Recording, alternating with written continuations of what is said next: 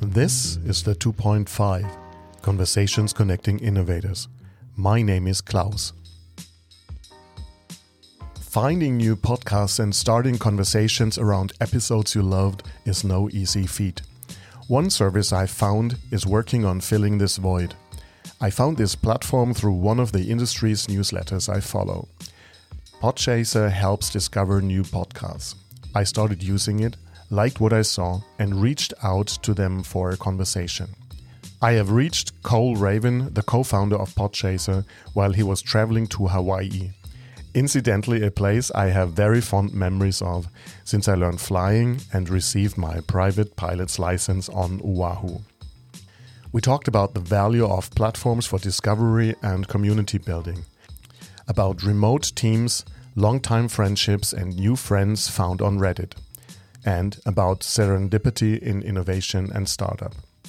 We also talked about remote companies, worldwide hiring, tools like Slack and Basecamp, building communities, about building a podcast platform, sharing data and credits, a growing central database for podcasts, and about fundraising in the podcasting world and new features coming along. Enjoy the conversation. On a scale of 1 to 10, you and your co-founders, how much of a podcast nerd are you guys? I think it kind of depends on what you mean by podcast nerd. So like I don't make any podcasts myself. We do have a couple of people on our team who produce and have been making podcasts for a while, but I'm just more of an avid listener, and I look for things to listen to in my niche. I would say, as far as being a podcast nerd goes, I'm probably more in the middle. I'm not, I don't know a whole lot about the different, kinds of recording equipment out there. I know more about like the listening apps and things like that. So I'm a nerd when it comes to that. But the other people on our team are definitely super nerds, 10 out of 10 when it comes to the rest of the stuff that's over my head. Okay. What I find when I talk to people that do podcasts, work around podcasts, that most of them love to listen to podcasts also. It's a very important thing in their life. And I'm really thankful for you guys that you started Podchaser, because it helps both sides of this equation. It helps so much to show a podcast, to promote a podcast, to be reached, to reach out to an audience. But it helps also for me as a listener to discover new podcasts. I think that's perfect. It's a perfect win-win situation. Yeah, I completely agree. Cole, you're the co-founder of Podchaser. You are an entrepreneur originally from Indianapolis. You're currently traveling a lot for a long time. You are working for a company that you have co-founded that works remote from everywhere, that is located in Louisville, Kentucky. How was my pronunciation? I had to think for a second about what you were trying to say. So try it again.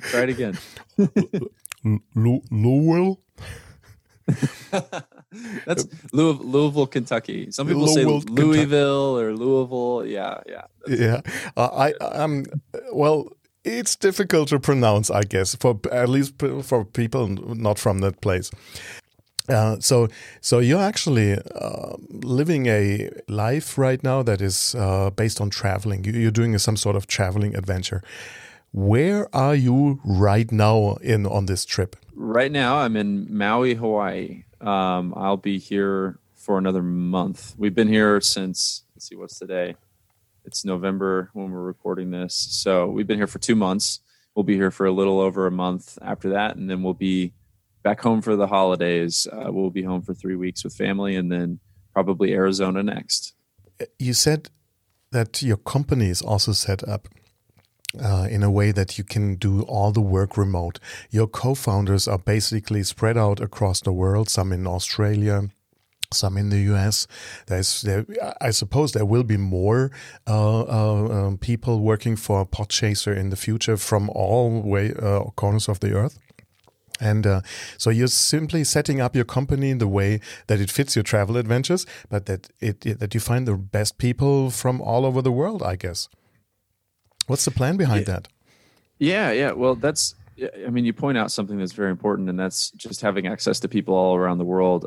The talent pool of people that we're able to draw from. So whenever we make a job posting online, we can post it to anybody in the world. This job opportunity is open to anybody. It doesn't matter what country you're in. As long as we can communicate with you, we do all of our work just over Slack online, and we do Zoom meetings so we can see each other face to face in that way. But yeah, it gives us access to a talent pool that we wouldn't otherwise have. And if we limited ourselves to sticking our headquarters in like San Francisco or in New York, we would be limited to people who live there, and it just doesn't make any sense. And with today's technology, we think that especially with the types of roles that we're hiring for, it's things like engineers. These people are very autonomous. It makes sense to work asynchronously, where you can communicate when you need to and put your head down and get your work done on your own time. And we just give people the option to do that, and it's been great for the people who are on our team. I know it's not the perfect fit for everybody, but yeah, I think that's a big advantage of being where we are today as a startup, because we have to be capital efficient. We have to think about we don't have money for like $10,000 a month in rent. It just doesn't make sense. It makes more sense to spend that $10,000 on talented people to join our team. I see. I like that system a lot. I do a lot of remote workshops also, and there's the software, there's the tools, there's Zoom as a very important tool also. There's good examples like the company that created Basecamp, the project management tool. For me, they're the perfect example to do the remote company. Yeah, I know. I've listened to actually a few podcasts, I think, with one of the founders, and that stories like that inspired us to do it, because I think that people are thinking about it more. But even when we started this company 3 or so years ago, it was just now becoming a normal thing. Mm-hmm. So it took a little bit of a leap of faith, but now I'm hoping that people hear stories like this and they're more willing to do it. Do you have like a tip that you can share where you think you have chosen a great tool or a great way to do X, Y, Z? I think something that we started as a company early on was, and it's not just saying that we use Slack is one thing, but I think the way that we use Slack is very important, because from the beginning when we started Podchaser, we wanted feedback from the community on how to build the product. So we have our internal Slack channel where everybody on our team can communicate, and then we have a separate Slack channel that's for the Podchaser community. And there's almost 700 people in there who do things like request new features and even report bugs, and it gives them a direct line of communication to our founding team. And we think it's much more efficient than having an inbox full of emails from all of our users. We can have all of the conversations in one place. The other users can see our responses to those conversations, and it just makes us more transparent and open as a company, because people can publicly ask questions or publicly post when things are wrong. So then we want to urgently fix it. So I think that it's good for accountability and transparency, and helps with communication with our users. And then that's how we built Podchaser from the beginning, is just based on feedback that we've heard from podcasters and from listeners hoping to discover new podcasts that fit their interests. So I think that's one thing that I think that we've done really well. So it's the Swiss Army knife of digital communication, Slack, that is sort of your company is built on or relying on totally. Yeah, I have Slack open on my phone and on my computer 24 hours a day. I'll include the link to that Slack channel that you mentioned in the show notes, because I think that is a very interesting thing of being in touch with your users, your customers, your clients, your partners, to improve something very quickly, or to give it also the feeling that for especially the people that put most energy and ideas into such a thing, and give you feedback, and you drain this energy if you don't react, if you don't give the people that give you ideas a quick heads up, for example, or some response. Yeah, definitely. I think, I've always been frustrated with companies where you send an email to like support at whatever, and then you get an email response that's just a generic like link to a help link on their website or something. Yeah. It's so frustrating when in today's world, people don't want to hear when they call a customer support line, they don't want to hear a robot on the phone. They want to immediately talk to a person. So we hope to always be like that. We hope to always give people a direct line of communication to our team. I think this is really important because these emails you mentioned often come from an email address called noreply@whatevercompany.com. And I think that says a lot about the way they want to actually communicate with partners, with clients, with users. And I think that says a lot about also the way they want to have a community or build a community. And by the way, this was one of the major things that drew my attention to Podchaser also. I discovered Podchaser via Podcast Movement and signed up and started using it. And then I discovered that you do lots of really nice community work on Twitter and Facebook, for example. I was really impressed by that because it's very, very normal, very funny, very intriguing.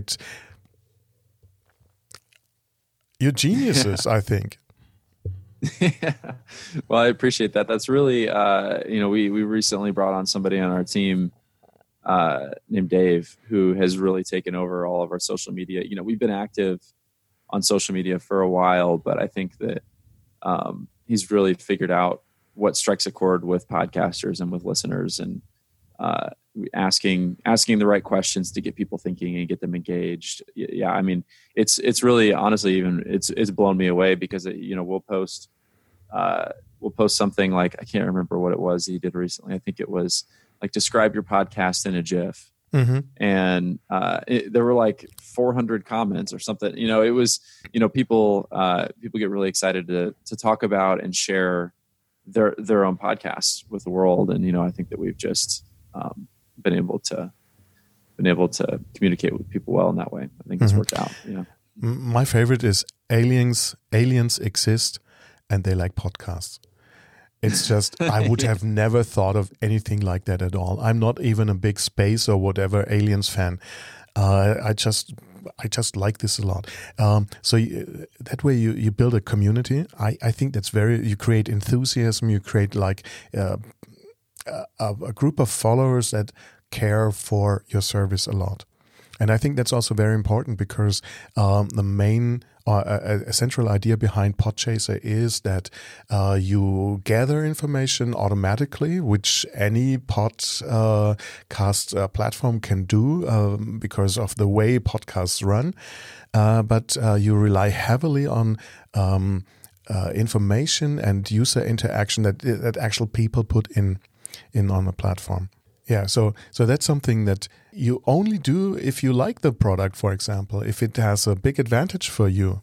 Yeah, we've really from the beginning focused on things that we can build to help, especially the independent creator, because it's difficult whenever you create a new podcast to get your podcast in front of the right audience. And we recognize that from the beginning because we have a couple people on our team who make independent podcasts, and you're not a part of some big network like iHeartMedia or Westwood One, or something that's some sort of existing engine that maybe came from the radio space 50 years ago. So they already have a network to promote it, like on their radio station or on their website or on their social channels that already have hundreds of thousands of followers.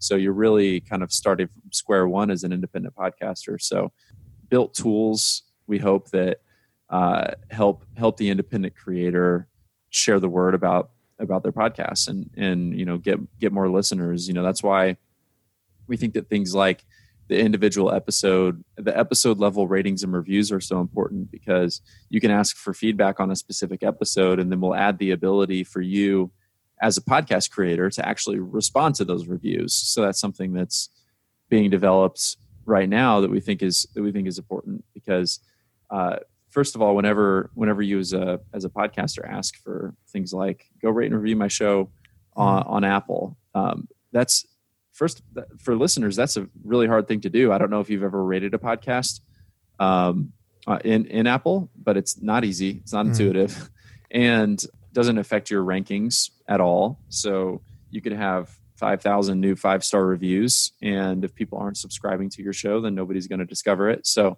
I think there are just some things lacking in the existing infrastructure for ratings that influence discovery that we've tried to leverage from the beginning, that we think are interesting. And I think that it's been really helpful, because out of all of the users on Podchaser, the largest percentage are podcast creators. And I think that that's a good thing, because as we continue to build features, that means that they'll encourage their listeners to join Podchaser, and then their listeners can find other interesting shows too. And podcasters are also listeners. They're probably the most active podcast listeners. If you're making a podcast, that means that you love the medium enough to think that it makes sense to spend so much time creating and building something to contribute to it. So that was also my impression. There's like a learning side of listening to other podcasts, but there's also the fun side and the information, the education, the whatever side, the being entertained side. I understand the notion to proceed like that a lot. And also what is so important is to have a platform that is platform independent. I'm an Apple user, but 70% of all the smartphones out there are Android. So they would never have access to Apple Podcasts at all. And I understand that it's very important to have a platform that works for basically everybody. And that's why I like Podchaser so much, because you pick up these basic needs for podcasting creators and audiences. Like I don't have an iPhone either. I have a OnePlus 6T phone. And so when every single podcast I listen to says go rate and review my show on Apple, I'd love to help you out, but I can't do anything for you. So yeah, that's why we're trying to build this cross-platform solution. So you'll start to see Podchaser ratings appear in all of the popular Android apps. I integrated the link to Podchaser right away in the website, and I'm trying to integrate it also in like asking for reviews for the podcast to do that on Podchaser, because it makes sense. It just makes sense. While doing my research for this show, I found somebody that said Podchaser is the new epicenter for podcast appreciation and discovery, and I like that epicenter thing. It's so epic. Yeah, that's kind of how we like to view ourselves as. I think epicenter's a great word. I always say that we're the backbone of data for the industry, because we hope to. So we have this website. We're currently not building a listening app. We think there are lots of great listening apps out there, but because we're collecting all of this great ratings and review data, what we want to do is share that data and credits. So we're the first company that has collected credits on the scale that we have for things like hosts and producers and editors and voice actors and composers and guests.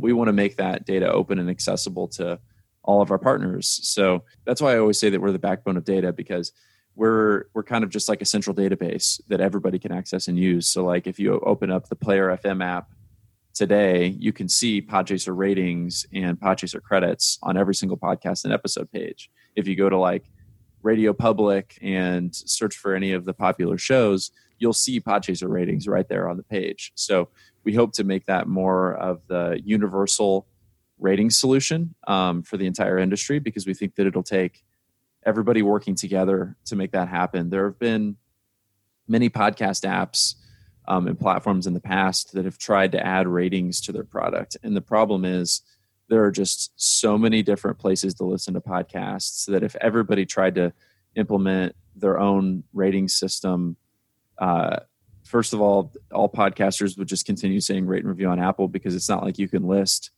12 different places to go rate your show and expect people to actually do it. So we think it just makes sense to have one solution and just say, wherever you listen to your podcast, leave a rating, and then we can Podchaser collects and distributes all that data. How did you come up with that? Where does this observation that something like this is missing in the industry come from? We had the same idea. We thought, like, this is obvious. Why isn't somebody doing this? And the same with credits. It's like, it makes so much sense to follow a person and see whenever they have a new guest appearance on a show, you should be notified for that, because you shouldn't. So there's this idea of subscribing to a podcast, but if you're a really big fan of somebody who doesn't have a podcast and they're just a frequent guest on different podcasts, there's no way to follow what they're doing unless you keep up with their Twitter feed or something and just hope that they post their new guest appearance. So whenever our team first started building this, we asked ourselves the same question. We were like, this is so obvious. Why doesn't like an IMDb for podcasts exist, or why isn't there like a rating solution? And I think as I've come to learn more about the industry over time, I think the fact that we do not have a podcast like an app, a listening app, really works to our advantage, because that means that we can work with anybody and they don't view us as a competitor. Because if any of the single companies in the industry tried to build a ratings or credit solution and then tried to push it on everybody else, like if Spotify came out with ratings and they're like, okay, now all of the other apps, all the other Android apps have to use Spotify ratings, or this is what you should use. Many of them view Spotify as a direct competitor. So why would they implement ratings for Spotify? Why wouldn't they just do their own thing? But it's hard to do their own thing. So we think it just makes more sense to have, make Podchaser a data company or a database and work in the background. And yeah, you can go to Podchaser and leave ratings and reviews and follow people, but we want you to be able to do that everywhere and surface the data that we're collecting on whatever app you prefer to use. We don't care. When you go to any podcast page on Podchaser, including this one, there's a button right on the page that says app. You click on that button and then you can open up that episode in whatever listening app you prefer. We don't tell people you have to listen on Podchaser. We don't think that makes sense. We think that the podcasting from the beginning has been a very open ecosystem, and we want to keep it that way. Okay. I think that's a good notion, because the whole industry seems to move into a direction that is focusing on commercializing, monetizing, which is important because a guy's got to eat.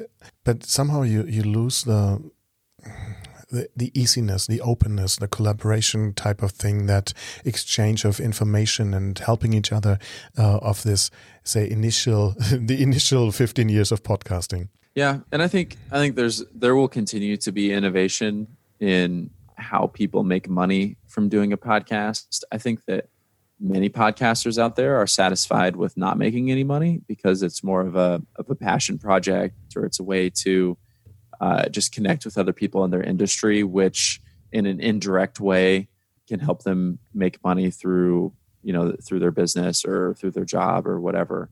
But yeah, I mean, there's innovation every single day about how people can make money from podcasts. And I hope that those innovations continue to happen, because anytime there's innovation in how people can make money in podcasting, it's just going to draw more people to do it. So we hope that podcasting continues to grow at the pace that it has over the last, 5-10 years.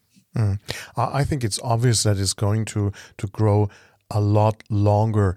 If you look at, for example, NPR, they didn't do podcast for a long time. They actually opposed podcasting. And now it looks like it's one of their major strategies to move radio to podcasting, to have some sort of on-demand radio solutions that allows people to binge listen to shows, that allows people to maybe interact better with the shows and with the people that created the shows also.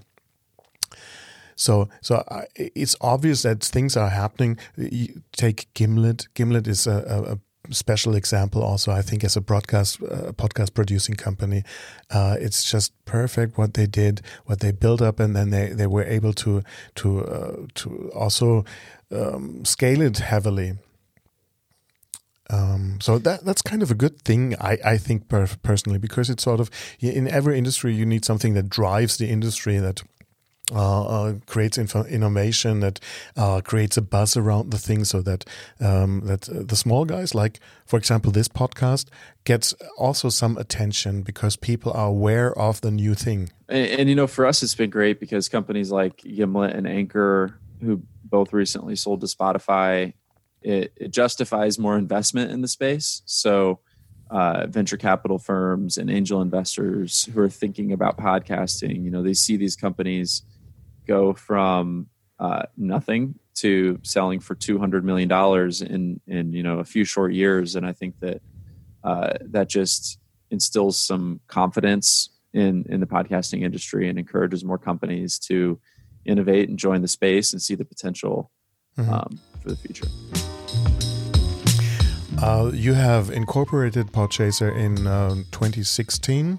You have probably been working on it for quite a while before. So this is like your 4th or 5th year? Yeah. Well, so we kind of, in 2016, I would say January 2016, I think, was when we really kind of brought the whole team, the whole co-founder, all the 4 co-founders that are still on the team today. That's whenever we started really working on it more seriously, and we all had full-time jobs. So this was just a nights and weekends thing. And by that summer of 2016, we had released kind of the beta version of Podchaser, which looks nothing like how Podchaser looks today. It was pretty ugly, but nevertheless, there was, I think, within the first month, almost 7,000 people sign up. So we saw there's a need for this. People want it. And so then we continued building some stuff, and then we were able to raise a little bit of money that winter. Yeah, I would say 2016 was kind of when we started with baby steps. 2017 was when we really started to take off, and then 2018 and 2019, it's been full steam ahead on trying to grow as fast as possible. Do you have any specific high and a specific low on that journey of these past 3 or 4 years? Oh yeah, lots of both every day. People warn you whenever you get into the startup world. It's like 99% fail, or whatever the statistic is. Most startups fail.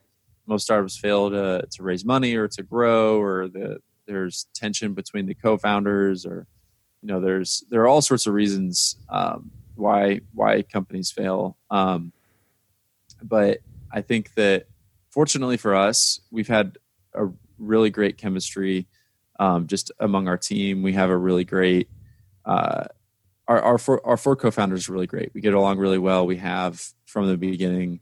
So that's, I think, worked in our favor. But a specific low would probably be just the fundraising process and being just totally uncertain if we would be able to raise enough money to keep going, because there have been moments in the past, even a few months, where it's like, I don't know if we're going to be able to do this. I don't know if this company's actually, or this VC is actually going to commit to giving us the money that we need to justify having everybody working full time on Podchaser.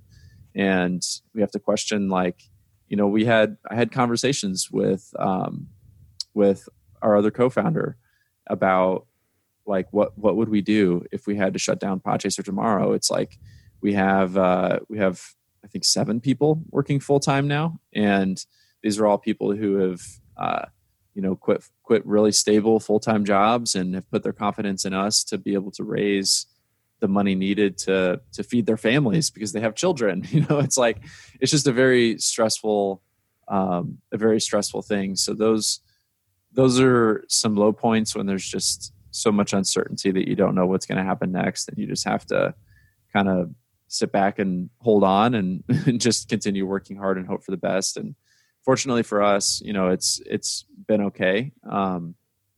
So we were able to raise the money, and everything's good to go for the next few years, which is great. But yeah, that's probably been the toughest thing. I think that the highs always come when people recognize the work that we've done, and they appreciate what we've built. So like today, for example, I woke up this morning and we were featured in a Business Insider article. As out of 6 companies, we were the first listed company of places to discover new podcasts. I've seen the article. Yeah. So stuff like that, that's just really reassuring. And it just gives us confidence to keep building what we're building. And we hope to see more of that. I think that we've had a hard time getting press. And I think some of that just has to do with, we're like, our co-founders, all of our founders, none of us have done this before. None of us have raised money. None of us have built a startup. This is all a first time thing for us. So it's a total learning experience. And on top of that, I'm from Indiana, and one of our other co-founders is from Kentucky. And those aren't exactly places you would think to go to like raise money for a startup. You would think New York, San Francisco, that's where all the money is. LA, Austin, Texas, that's where all the startups are. So that, it has been a learning curve too. It's been great. And we've learned a lot.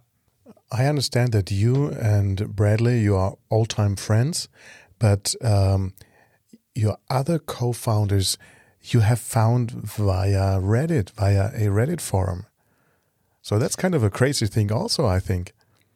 Yeah. I thought it was pretty crazy too in the beginning.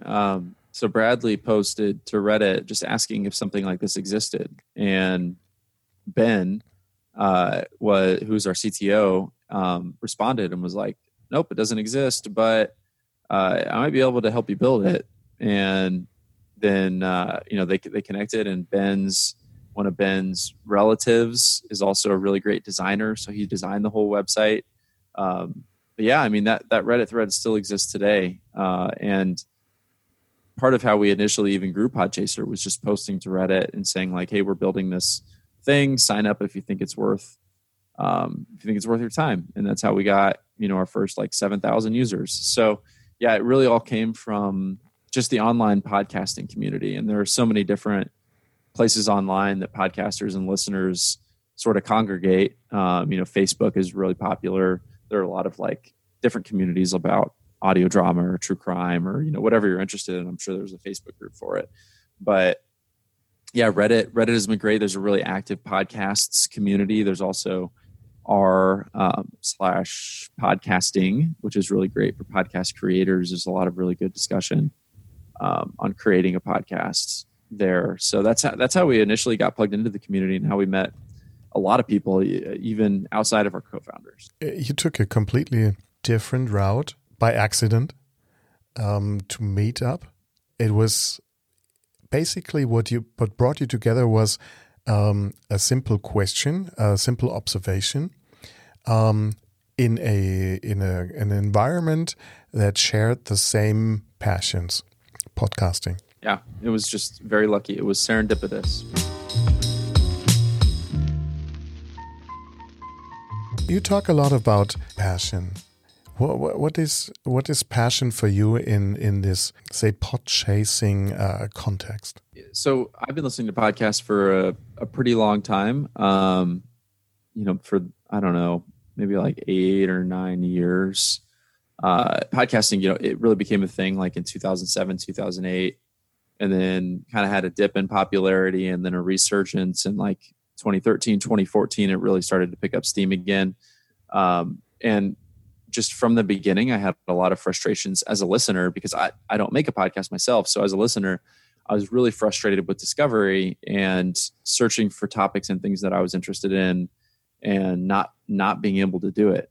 And there's really nowhere to do it. There's no good place for discovery. And especially at the time, you go to like the Apple podcast charts and the top 10 business podcasts are completely predictable, always the same. and it was hard to just discover any new content. So you had to rely on existing content that was out there and just hope that maybe you would stumble across a blog or somebody who would share something with you via like word of mouth. And there was no way for me to follow people that I was interested in the podcast space. So it really, I think the passion is a good word, but probably frustration more than anything. Even today with a lot of the stuff that we're building, we build it because we're annoyed and we're frustrated with the current infrastructure of the podcast space. And it's like, it should not be like this. And we feel so strongly that it shouldn't be like that it kind of fuels us to build new things and how we think it should look. Mm-hmm. With HTML, I think we're at HTML 5 dot something right now. That means there has been quite some advancement since the beginning, say in the mid of 90s, early 90s, basically. In terms of podcasts, where are we? What version are we right now? What do you think? Yeah, well, if you compare it to things like radio and TV, just in the amount of time that other media has been around, and just comparing that to the time that podcasting has been around, like maybe 10 years, a little longer than 10 years, we're still, by that definition, in the early stages. I think that we've kind of hit version 2 at this point. Like version 1 of podcasting, 10, 15 years ago, looked very different than version 2, how it exists today. And then I think version 3 tomorrow is going to look very different. And I think Podchaser is trying to fit squarely right into version 3. I think so too. There's so much potential in this platform idea, in this the possibility to integrate in basically every other podcast service or app or whatever that is around. The potential is just huge, I think. One of these really nice things that you just added is the feed. You talk a lot about discovering new podcasts, and I think the feed is something that is actually a very, very first step to really help you discover these podcasts. How is that feed created? How is my feed created, for example? I set up my favorite podcasts list. I do rate some podcasts also, stuff like that. Is there anything else what's the secret sauce? Yeah, so it's kind of funny how the idea for the social feed started, because we have a dedicated Slack channel internally called Hype. And anytime anybody like rates something or reviews something or follows something or creates a new list, it goes to this Hype channel. So our team is notified about it and we know what's happening. So in the beginning, it was like we would be anxiously watching this Slack channel and somebody would leave a 4-star rating for a podcast. And it was like, oh, that's so exciting. That's so cool to see people actually actively participating on Podchaser. And so we actually started discovering new shows and seeing content show up in our own internal Slack channel. And we're like, this is all really interesting. Like we have one place where we can see all of the reviews, all of the activity happening on Podchaser, all of the lists being created in one place. And we're so obsessed with it. We thought, like, why not expose this data and make it so that everybody can see everything that's happening on Podchaser all the time. So if you go to like the popular feed on the homepage, that's a real-time update of new activity that's happening on Podchaser. So like I just refreshed the feed, I see somebody rated a podcast 5 stars, I see somebody followed 2 podcasts, and these are podcasts I've never heard of. So it gives these podcasts an opportunity to reach a new audience, and it gives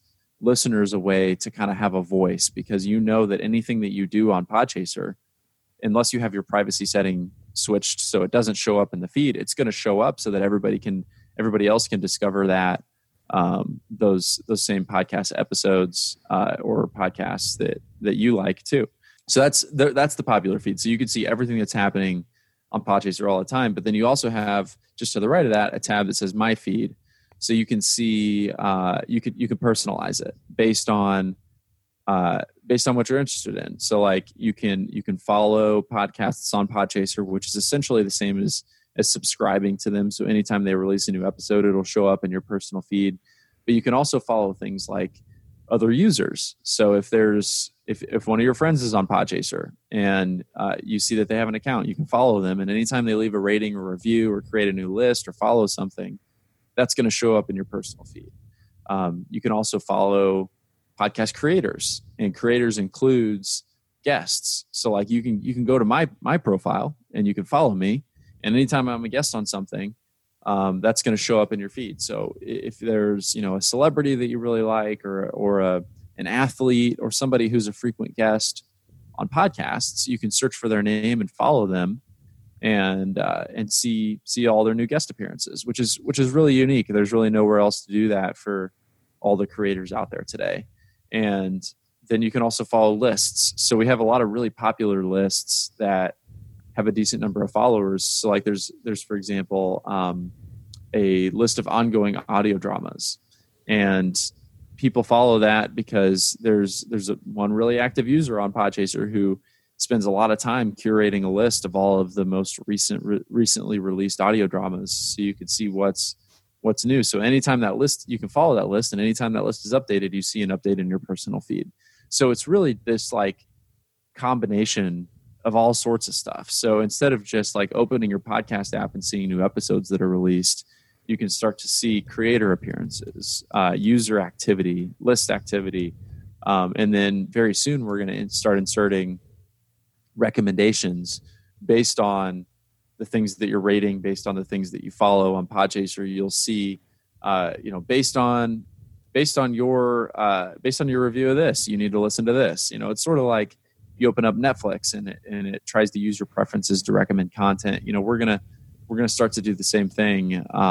Probably in the next month, that's going to be released. So on every podcast page and within your personal feed, you'll get totally personalized recommendations for new shows to listen to. So it's just a really great discovery tool that we hope it continues to be adopted. We see more people making accounts every single day just to participate. So it's exciting for us. I've seen that you have reached the number of 3 million credits on Podchaser. So that means that there's a lot of active users using Podchasers very, very intensely. Yeah.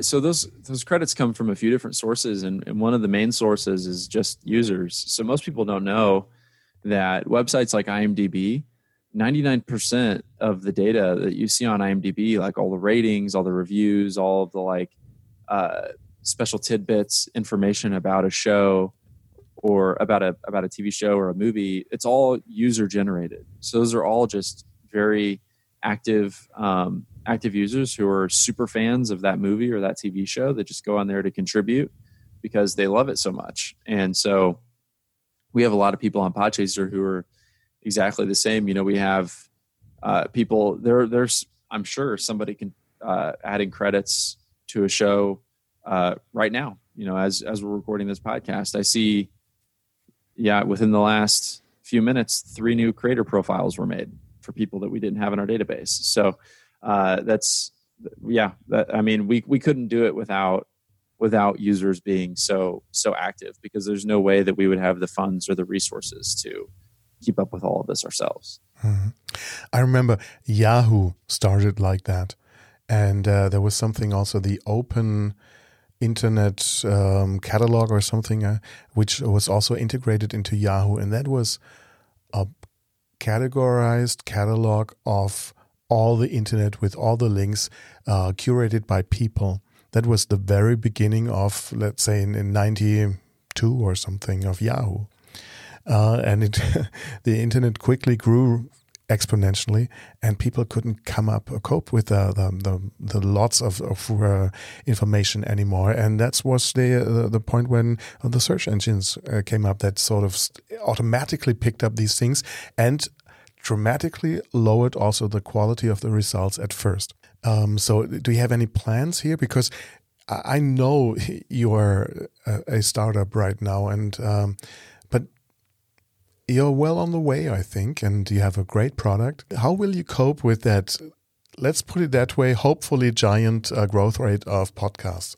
That's something that we have to think a lot about, because first of all, just with all the people submitting credits, there's potential for abuse. So like you can submit credits for anybody for any podcast, and it's not going to automatically appear on the podcast page because we moderate and verify every single new credit that comes into the database. So we have a data team that is constantly reviewing every new credit that's added to Podchaser. So I think that the way that we're looking at that sort of rapid growth is, first of all, like, it's a great problem to have. Like if there are people abusing the system, like that means that we're doing something right, because that means that it's a system that's worth being abused. So I think that that's just really reassuring more than anything.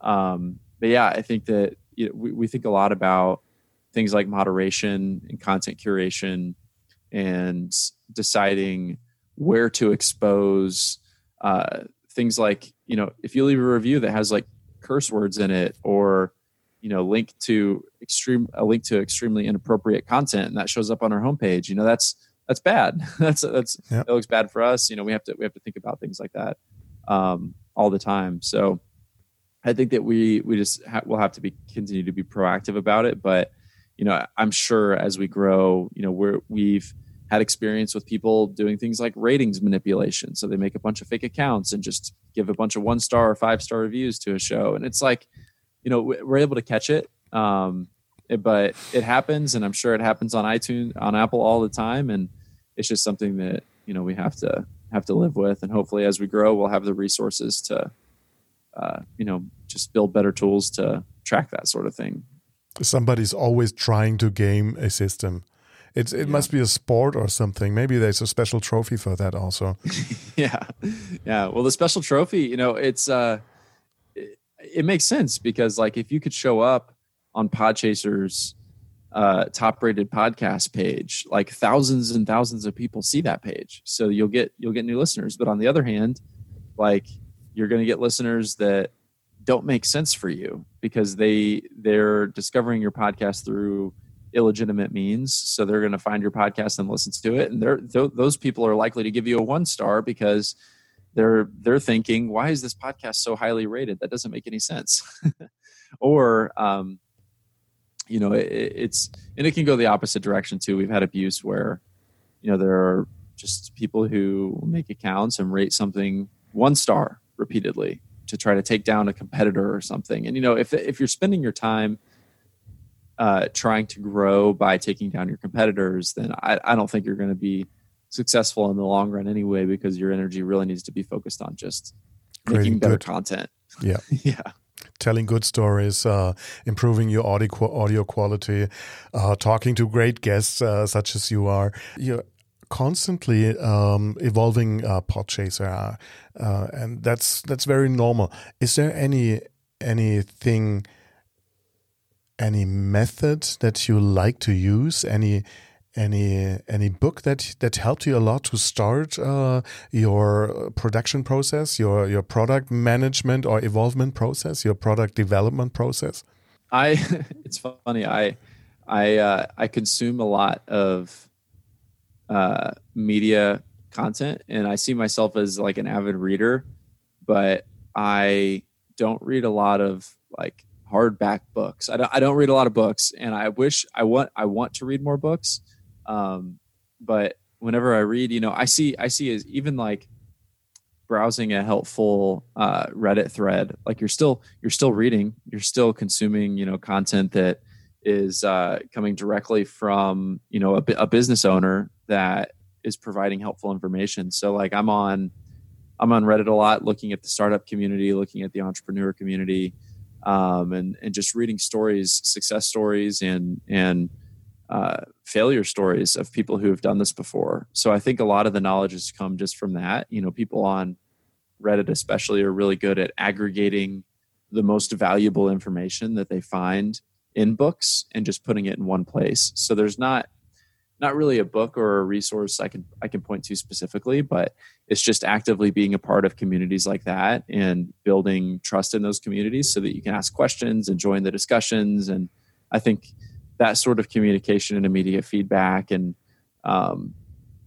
information is just in my mind just as much or more valuable than a book that isn't going to change for 20 years. So it's always going to be the same information, and there's not constant iteration like there is online with people fact checking each other and coming up with counterpoints and doing that sort of thing. I like that. I know books are updated once in a while, but just not as much or as often as you just said. Also, books are normally written by a person, by a team of people, and that the way you describe, you add so much more, many point of views and additional information and stuff like that from around the world, which also includes a mix of culture, which creates different point of views, basically by definition. I like that. Thank you very much for that input. So do you build with Podchaser a mix of Reddit, IMDb, and not sure what else, but it sounds like Reddit has a big influence on you. Also, the way it works. And I'm just trying to think of what the Reddit part could be on Podchaser, because you integrated already some part of that. Yeah, I think we pull a lot of the social aspects and some of the stuff that we're building. I think will be more familiar. You'll recognize it on things like Facebook and Instagram and Reddit and a lot of social communities. So things like if you leave a review, or if let's say somebody reviews this episode and it shows up in my feed. Right now, there's really no way for you to interact with that. You can leave a rating too, but that's about it. So we're hoping to add another layer to that with things like discussion threads and reactions to somebody's contribution. So you'll start to see a lot more like discussion style, like type features that we're building, so that you can do things like react to somebody's review or respond to them or give your feedback on something, or as a creator reply to somebody's review, so that you as a creator can actually like engage with your listener audience based on what they're saying about your show. So I think you'll start to see more things like that. But then also like just within our specific category pages, you can become a top rated blank, whatever category you're in podcast, just by asking for more ratings and reviews. So it's just like something that gets a lot of upvotes on Reddit, or something that gets a lot of likes or retweets on Twitter. It's the same concept, and that's just one other way of making popular things rise to the top. And it's been really rewarding for the early adopters of Podchaser, because they've been able to take advantage of that. And you can see like our top podcast page has kind of been the same for a while. And that's really because those are the podcasts that are most actively asking for ratings and reviews, and most actively asking for ratings and reviews specifically on Podchaser. So they've been rewarded for that by sitting at the top of the leaderboards. I understand the mechanism. There is a reward for actions and input on the platform, but the reward comes from another, gives other benefits. Let's put it that way. If you're on the top of the list, people will see your podcast more often, will discover the podcast much easier and stuff like that. With Podchaser, you're looking at lots and lots of podcasts. You get lots and lots of user-generated reviews.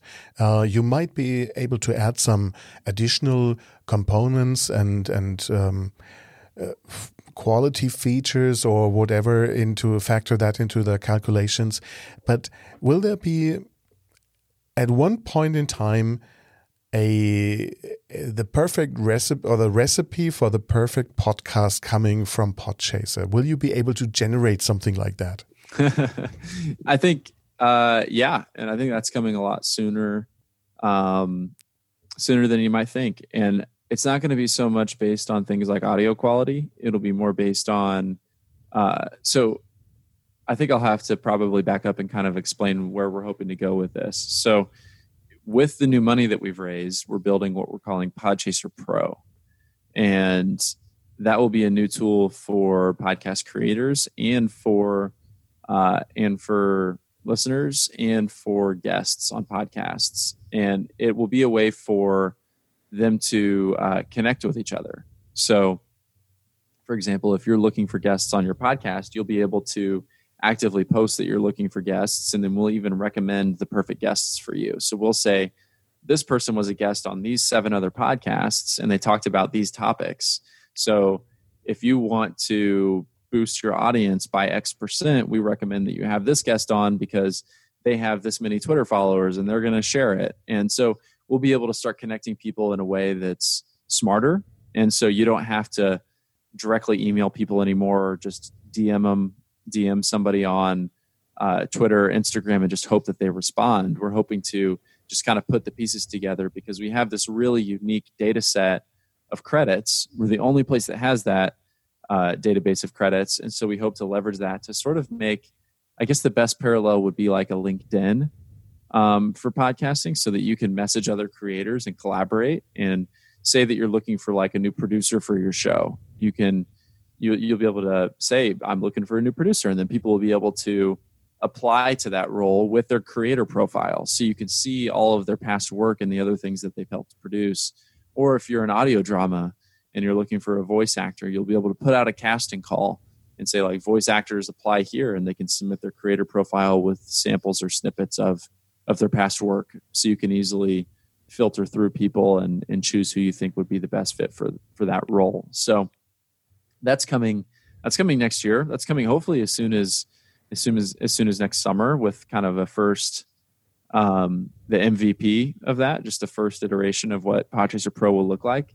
And we're really excited for it because I personally would love to use it to be a guest on more podcasts, to talk to more people and connect with more people. And we think that that's a really underserved part of the industry. So the first step to this recipe of the perfect podcast will be finding the perfect guest, the perfect collaborators, the perfect producers and stuff like that, and you will be offering something very soon to do that, to help me with that.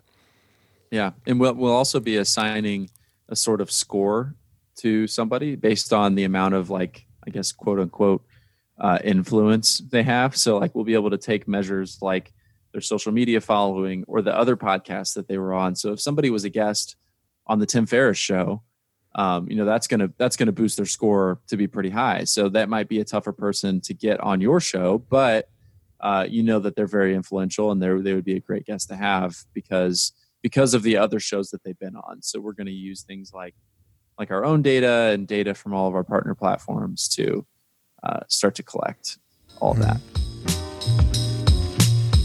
Cole, you started with your co-founders a new company some time ago, say 3 or 4 years ago.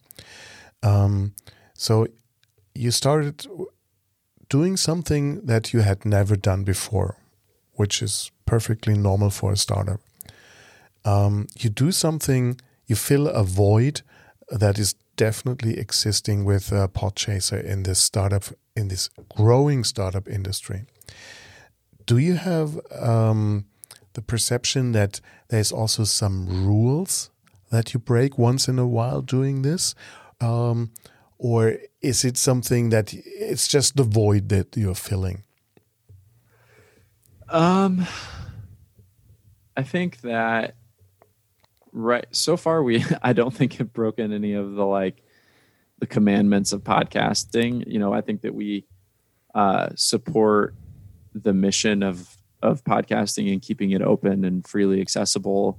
We support that pretty well, but I think that just because podcasting is so early, it requires sort of breaking rules all the time. And that is, I guess, the way that I would just define breaking rules would be creating things that don't already exist and don't necessarily support the existing infrastructure because we think that it's broken and we think that it could be better. So I think that breaking rules is, I guess, one way to look at it, but we just see it as trying to make improvements, trying to make things better. I can't, I actually wish I could think of like a really big rule that we broke that I could share with you, but I can't think of anything off the top of my head. That might be something that comes to your advantage, because if you're not really breaking something, if you're building, if you're connecting, if you're bringing people together, if you're creating a community of people that are interested in your product, that have a passion for your product, that I think that creates much more energy and buy-in for the product, and allows people to use it much simpler or easier, and have a positive view of Podchaser. It's not weighed down by something it's lifted up, I think. Yeah, there's a lot of products coming out or services that are really controversial. So like paid subscriptions to podcasts, that's very controversial today. And it's something where there's a lot of argument about it, and there's a lot of uncertainty. And I think that with the things that we're trying to do, it is sort of breaking how the current system works. But I think the one thing that has kind of made that hard is there have been people in the podcasting space from the beginning, and many of them see that there's a I guess right way to do things, and seeing big innovations like Podchaser is just kind of scare people sometimes. It's like, well, we haven't always done it this way, so I don't know if that'll work. And it takes sometimes a lot more convincing than I would like to get people to adopt what we're doing, because we really do need buy-in from almost the entire industry to be successful, because we need all of the apps working with us. We need all of the hosting platforms working with us. We need everybody, and it's going to be a collaborative effort. So getting everybody on the same page and working toward the same goal is not an easy thing. So sometimes I envy the companies that are just kind of doing their own thing, and they're a little more controversial. But I think that this will be the path forward for us, and we'll see whether or not it works. Well, welcome to my world. I have come up with a list of the 11 most important or most often used sentences for not being innovative. And one of these is, "We have never done that before," to quote you. And it's just something you have to deal with if you're working in a space that has something in the market already. And that's just one of these big advantages of a startup company, to create something new and with less friction, at least in the beginning, until you come up with a large team of people that at some point of time will end up saying some of these sentences also. Yeah, and it's a big reason why people are so... I don't think there's enough money being spent on podcast advertising. And I think the reason for that is just because it's new. They've never done it before. So the big companies who are just dipping their toes into podcast advertising aren't spending as much money as they still are spending on things like TV advertising. And they're asking questions like, well, how can I measure the response from this podcast ad? And I wish the response could be, well, how do you measure the response on the $3 million that you spent on that TV advertisement for the Super Bowl? Or, you can't do both things. You can't ask for that, because advertisers today are so used to buying Google ads and seeing direct results on clicks. And, there are ways to be innovative and get better tracking for podcast ad results, but it's never going to be as good as a Google ad. You're never going to see exactly how many people saw it or exactly how many people clicked it or went to your website because of it. But I think it's going to change over time, because the reason why there's so much money still being spent on radio ads and TV and billboards, that many companies, they know it doesn't work, but they've been doing it for 40 years. So it's just part of their system. And they know the person buying those ads knows that it's going to please their boss to do the same things that their boss did.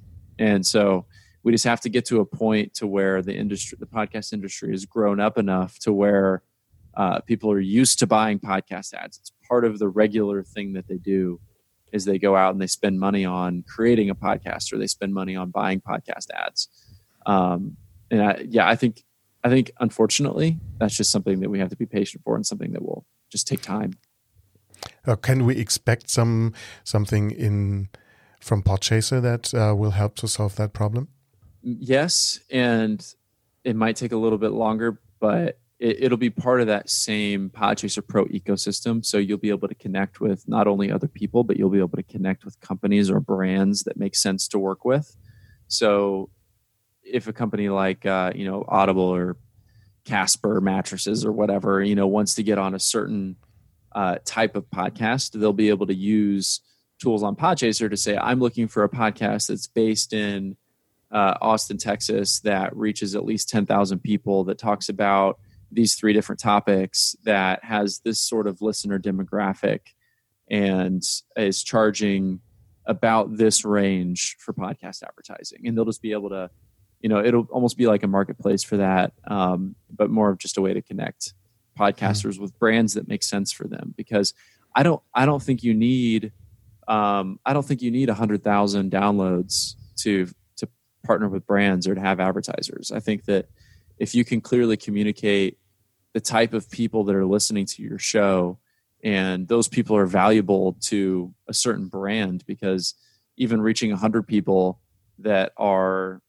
in a very specific niche, it could make sense for them to spend money advertising with you. So I think that I'm hoping that system that we build doesn't rely too much on the number of downloads that a podcast gets, but just more about the content that podcast talks about, and the guests that they've had on, and the estimated reach maybe. But that'll always be an important metric for some companies. So we'll have it, but I think that there are other equally important ways to connect advertisers with podcasters. I bet your backlog list of new features and feature ideas is very, very long.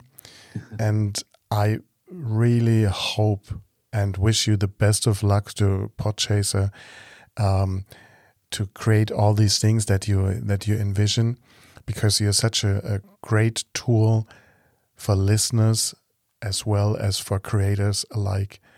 I really love that.